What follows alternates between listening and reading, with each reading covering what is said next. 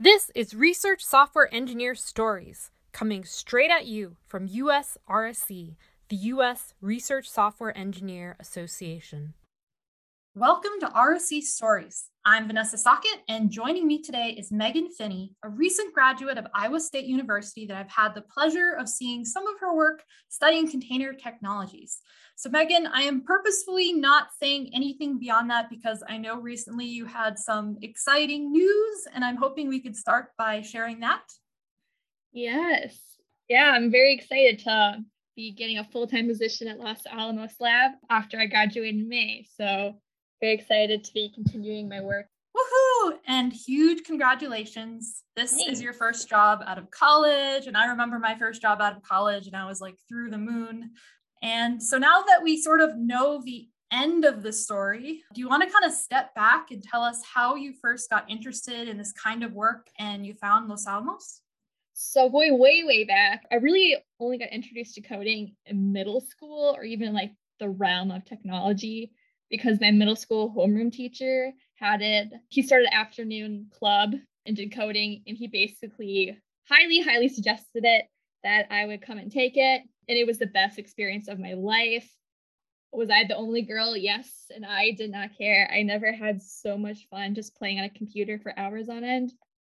From there, I realized my school had absolutely no coding classes. So I was hunting them out and trying to learn as much as I can on my own. So I ended up taking classes at the community college.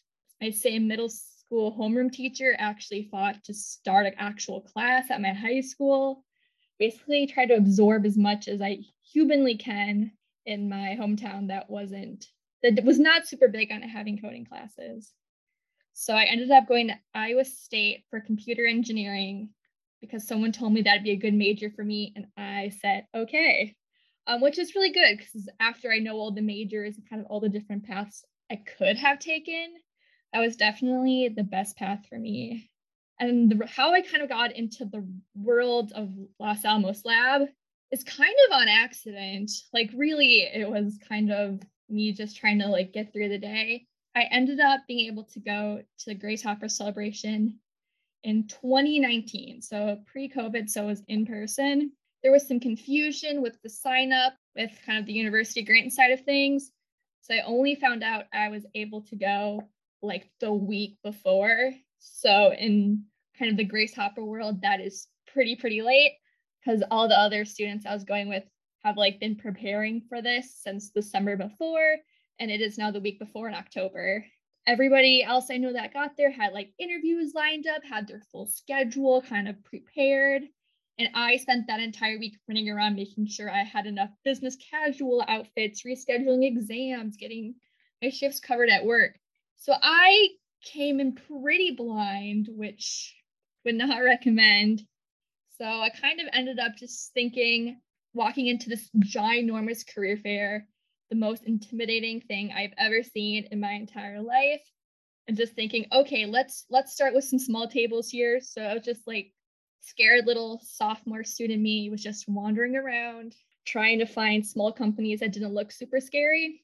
And I found Lano's table because they had this really funky looking pen. I don't know why, but I wanted that pen. So I went over to talk to them. And that was the first time I even heard of like high performance computing, which sounds really silly now as that's all my energy has been towards since then. And I heard about the Supercomputing Institute, which is their summer program for college students to kind of introduce them to the realm of supercomputing. I interviewed the next day, got that internship on the spot, and then kind of the rest is history. Obviously, after October 2019, soon after the pandemic hit. So I was the first group that had the virtual internship. I'm very grateful that they're able to make it work because from there I was able to get so much opportunities from that. Wow. So basically you're saying you can trace your entire first job opportunity back to a really cool pen. Yes. And I still have the pen, even though it is very much broken and does not work and it's kind of falling apart. Oh, you totally have to put it on a little pedestal and keep it forever. I remember back when I was in college or grad school going to a career fair, and I really didn't know what was going on. I would just wander around and kind of look for cool swag. So everyone listening who does this recruiting thing, this is like an attestament that like the cool pens are worth it, because Los Alamos got Megan and she's amazing. If you kind of think back to your first experience programming, do you remember the first kind of scripts that you wrote? I feel like this was like everybody's first kind of script. It was Java and it was just Hello World. And I remember thinking that was so cool. I got to print on the screen. But obviously now knowing what I do, that's kind of the first intro coding assignment for everyone. And it's so great that you've basically kind of changed the structure of your original school so that future people will have an easier opportunity getting into programming. I know I'm forever grateful for my middle school homeroom teacher for kind of introducing me and also making me want to keep continuing back to take more classes. Yeah, so shout out to Megan's middle school teacher. Yeah. Did you have experience using the computational resources at your university, or did you mostly just do stuff at the National Lab? I mostly do stuff at the National Lab. There's very minimal overlap between what I'm doing in my classes and what I'm doing at the lab, which is very interesting. But yeah, all the computational stuff, supercomputing stuff, only done through lab resources. That's really interesting. Do you know if your university does have resources if people want to, run something at scale? They do have resources. I have messed around with it. I just know high performance computing is not the most popular kind of topic at the school I'm at, as the classes I keep wanting to take in the research area I'm in keep getting canceled due to lack of interest. But I keep trying to find ways to keep the projects I'm working on with my classes, at least as related as humanly possible to what I'm working on with the lab. So once you sort of identified that you had this interest, did you kind of go back to college and try to kind of change your classes or look for something different, or was there just not enough time left? Oh yes, I rethought my entire college plan. I think I came in thinking that I was going to do embedded systems. I still love embedded systems. It was still one of my favorite classes, but I definitely realized that's not something I want to do after graduation. So I kind of shifted into classes that would seem more relevant. So I've been taking a bit more security and networking classes, more software development type classes. Do you find that classes in university for software development are sort of geared toward people like applying to big tech companies? Like, is there any kind of awareness in those classes like, oh, you could work in high performance computing or at a national lab? Like, there's all these different opportunities for someone that knows how to write code. Yeah, I think at Iowa State specifically, the companies that come to hire Iowa State students, majority of them are like tech companies. So there isn't a huge focus on lab work or research focus. It's mostly working in big tech companies. So now's probably a good time to ask you, are you familiar with the term research software engineer? And do you think that relates to what you do? I have heard that term before. I think I sort of do. I think different people have different kind of definitions in terms of like software developer research. So I've heard some points where software developer research appears working on a project. It's not really research versus coming up with new ideas. So I think depending on what your mindset is on the term research in relation to software development, yes, I do that in a way. The research part is what gets me excited. I think scouring the internet to find resources and libraries and different ideas is the favorite aspect of what I do. So let's kind of change the focus a little bit. Can you tell us about the project that you worked on during your internship? Yes. So I worked on the Charlie Cloud project, which is Lano's container implementation. So the particular project that I worked on was SquashFS container workflow for Charlie Cloud. It's actually a project I started summer 2020 and I finished it last fall. So this was like a year and a half, 2 years in the process. And it was super fun because I got to dig in all parts of the code in order to like incorporate the library, make sure the workflow works without breaking the other code. So now Charlie Cloud has a full SquashFS workflow, which is pretty awesome. So for our listeners, can you tell us what is SquashFS? Yeah, SquashFS is pretty much a more HPC friendly version of a tarball. It's just a pretty nice file system. Okay, that works. I can add that SquashFS is read-only. And if you're familiar with container technologies, there's one called Singularity that has a CIF file type, and that is also SquashFS. And actually, just like this week, Podman added support so that you can sort of run a CIF. How does Charlie Cloud SquashFS relate to like the other SquashFS binaries that could be produced by other container technologies? Could I run like a CIF with Charlie Cloud? In theory, yes. I think you should be able to run it with any SquashFS file system. You just integrated the libraries in there. So in theory, it should all work, but obviously you need to test more. That is super cool. So when you think about container technologies, do you have favorite things about them? Yeah, so this particular project was one I was just randomly assigned to with summer school program. I really like it. I think it's super cool, but something I've recently kind of learned about myself is I care more about the people I work with versus the actual project I'm on. So I can get equally excited as I do for working on Charlie Cloud as I do anything if I'm working with great people. That is a fantastic quality to have. So speaking of working with people, what has it been like working during the pandemic? And what's your plan moving forward when you start full time, given that we're still in a pandemic? Yeah, working through the pandemic, as I'm sure it was for everyone, was just pure, it was wild. It was crazy. I think particularly since I was the first go around with completely online summer school, there were lots of hiccups in the road and that they dealt with so nicely. So I think everything was wild. I am a college student, so I was back home during that first run of the summer school, and my work setup was the best it could have been, to say the least, but I don't have very good Wi-Fi back home, so it cut out once a day. I would have to go drive to other family members' houses. When it went out really bad to try to get some work done for the day, I would constantly get interrupted by my sister's online dance classes that were happening right below me. So the work setup was insane that first summer, just because we were all crammed into our small little townhouse. From that experience, I definitely learned what my best work setup is. And I try to do that the best I can kind of now as I'm working back at my university. My current plan, I believe, when I officially work at the lab full time, is hybrid. So it can change any day, as we all know. But I think I should be able to work in person half and online virtually for the other half, which is kind of nice.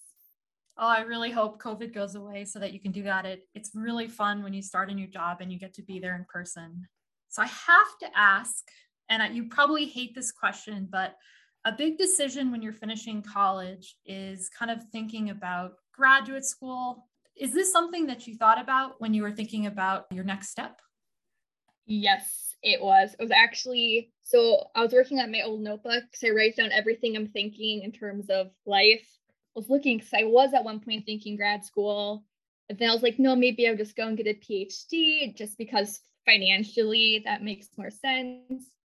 But then after talking it out, I met with professors from different programs. I realized the reasons I would go and get a master's PhD right after I'm done with my bachelor's was just for the sake of getting one of those further degrees. I did not have a set research interest or focus in mind. So that's kind of how I ended up getting a job right after getting a bachelor's. But I can definitely see myself going on to get a further degree down the line when maybe I have a bit more of a refined focus area. Yeah, and that is a great plan. You know, I was in the same boat. I graduated and I was like, I kind of like learning and I think I want to go to graduate school. I don't know what I want to go in. So I actually worked for 2 years and then I was like, okay, I know the thing I want to do now. And everything sort of made sense. So have you gotten the chance to attend virtually any of the major HPC conferences? So for example, PERC or supercomputing? Yes, I did get to attend supercomputing virtually last year, as I was a part of the virtual cluster competition. And this year I was actually fortunate enough to go in person as a student volunteer, which was the most fun experience I've ever had. Oh gosh, please tell us a little bit about the cluster competition and then what it's like to be a student volunteer. Yeah, the cluster competition was interesting because I did not do it through my college. I did it through actually North Carolina State with someone I met at the lab.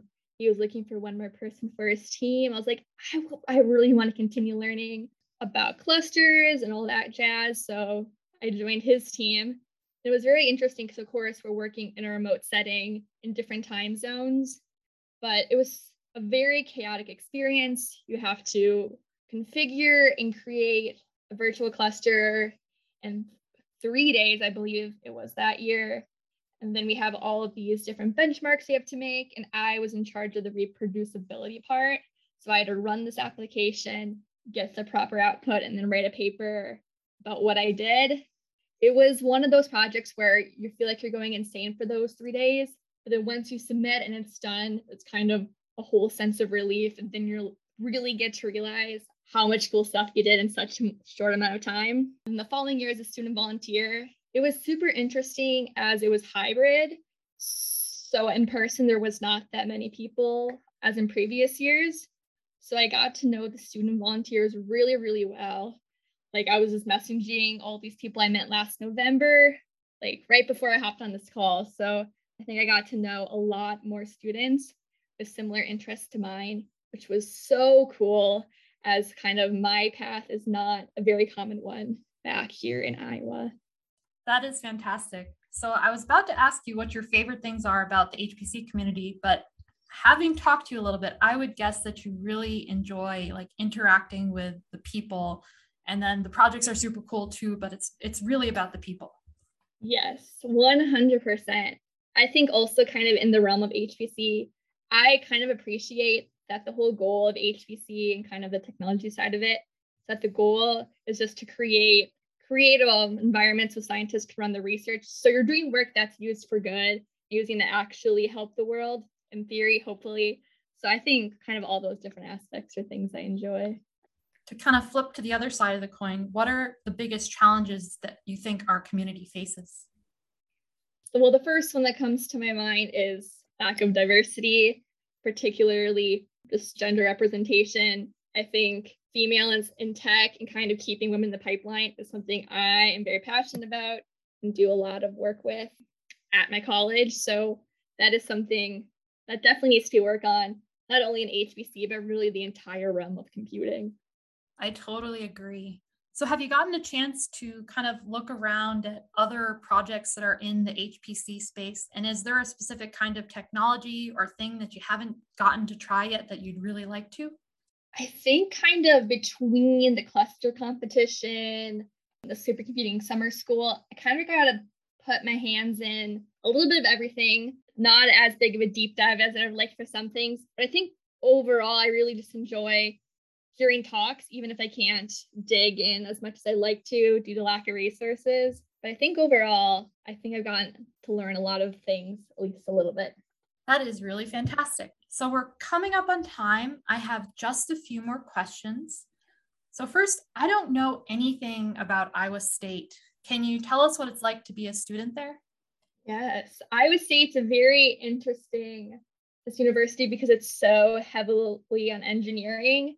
So kind of the engineering aspect is crazy. They have one of the pretty intense career fairs where everyone is pre-COVID is shoved into the basketball stadium with different companies hiring, filling the entire huge stadium. Iowa State, I feel like, is definitely a go big or go home kind of university. So everything they do is big. So all the projects we do are pretty big. And overall, I really enjoyed being at Iowa State. I have seen I guess I saw one of your fabulous presentations, and the colors and the layout and everything about the slides was just fantastic. It really stood out as a presentation that is interesting to see and interesting to watch. So I want to ask you, do you have sort of a set of tips that you could give our listeners for how to make an awesome presentation? Yes, of course. I have to say all of my presentation skills are all owed to Reed Podorski, who has given me pages and pages and pages of notes for every presentation I give. The biggest thing I think in presentations is something I've noticed that bugs me now. Presentations can still be informative and still be interesting to look at. You do not need to have like 8 bullet points with just pure information the entire slide. It's okay to have like a funny GIF or a meme on the slide just to keep people watching interested. Because I think kind of having kind of the interesting thing not only makes your presentation stand out, keeps people listening, intrigued enough to continue listening and not dozing off in the corner. Alrighty, last question. When you aren't working, or I guess as a student doing sort of class stuff, what do you like to do in your free time? I am actually heavily involved in the dance program on campus. So like as soon as you hop off on this call, I'll be heading down to the dance studio on campus and we'll be there for the rest of the day. I am there organizing classes. We have a dance conference in a couple of weeks, organizing that, taking classes, teaching classes, which I think is really fun because it's the complete opposite of what I do like, for my job and classes. I don't know the answer, but I wonder if your lab will have like dance class or like a dance group. I don't know if you've looked into that. I've looked into dance a little bit. I have to stop myself, otherwise I get too distracted with other things I'm supposed to be doing. That's fair. That's fair.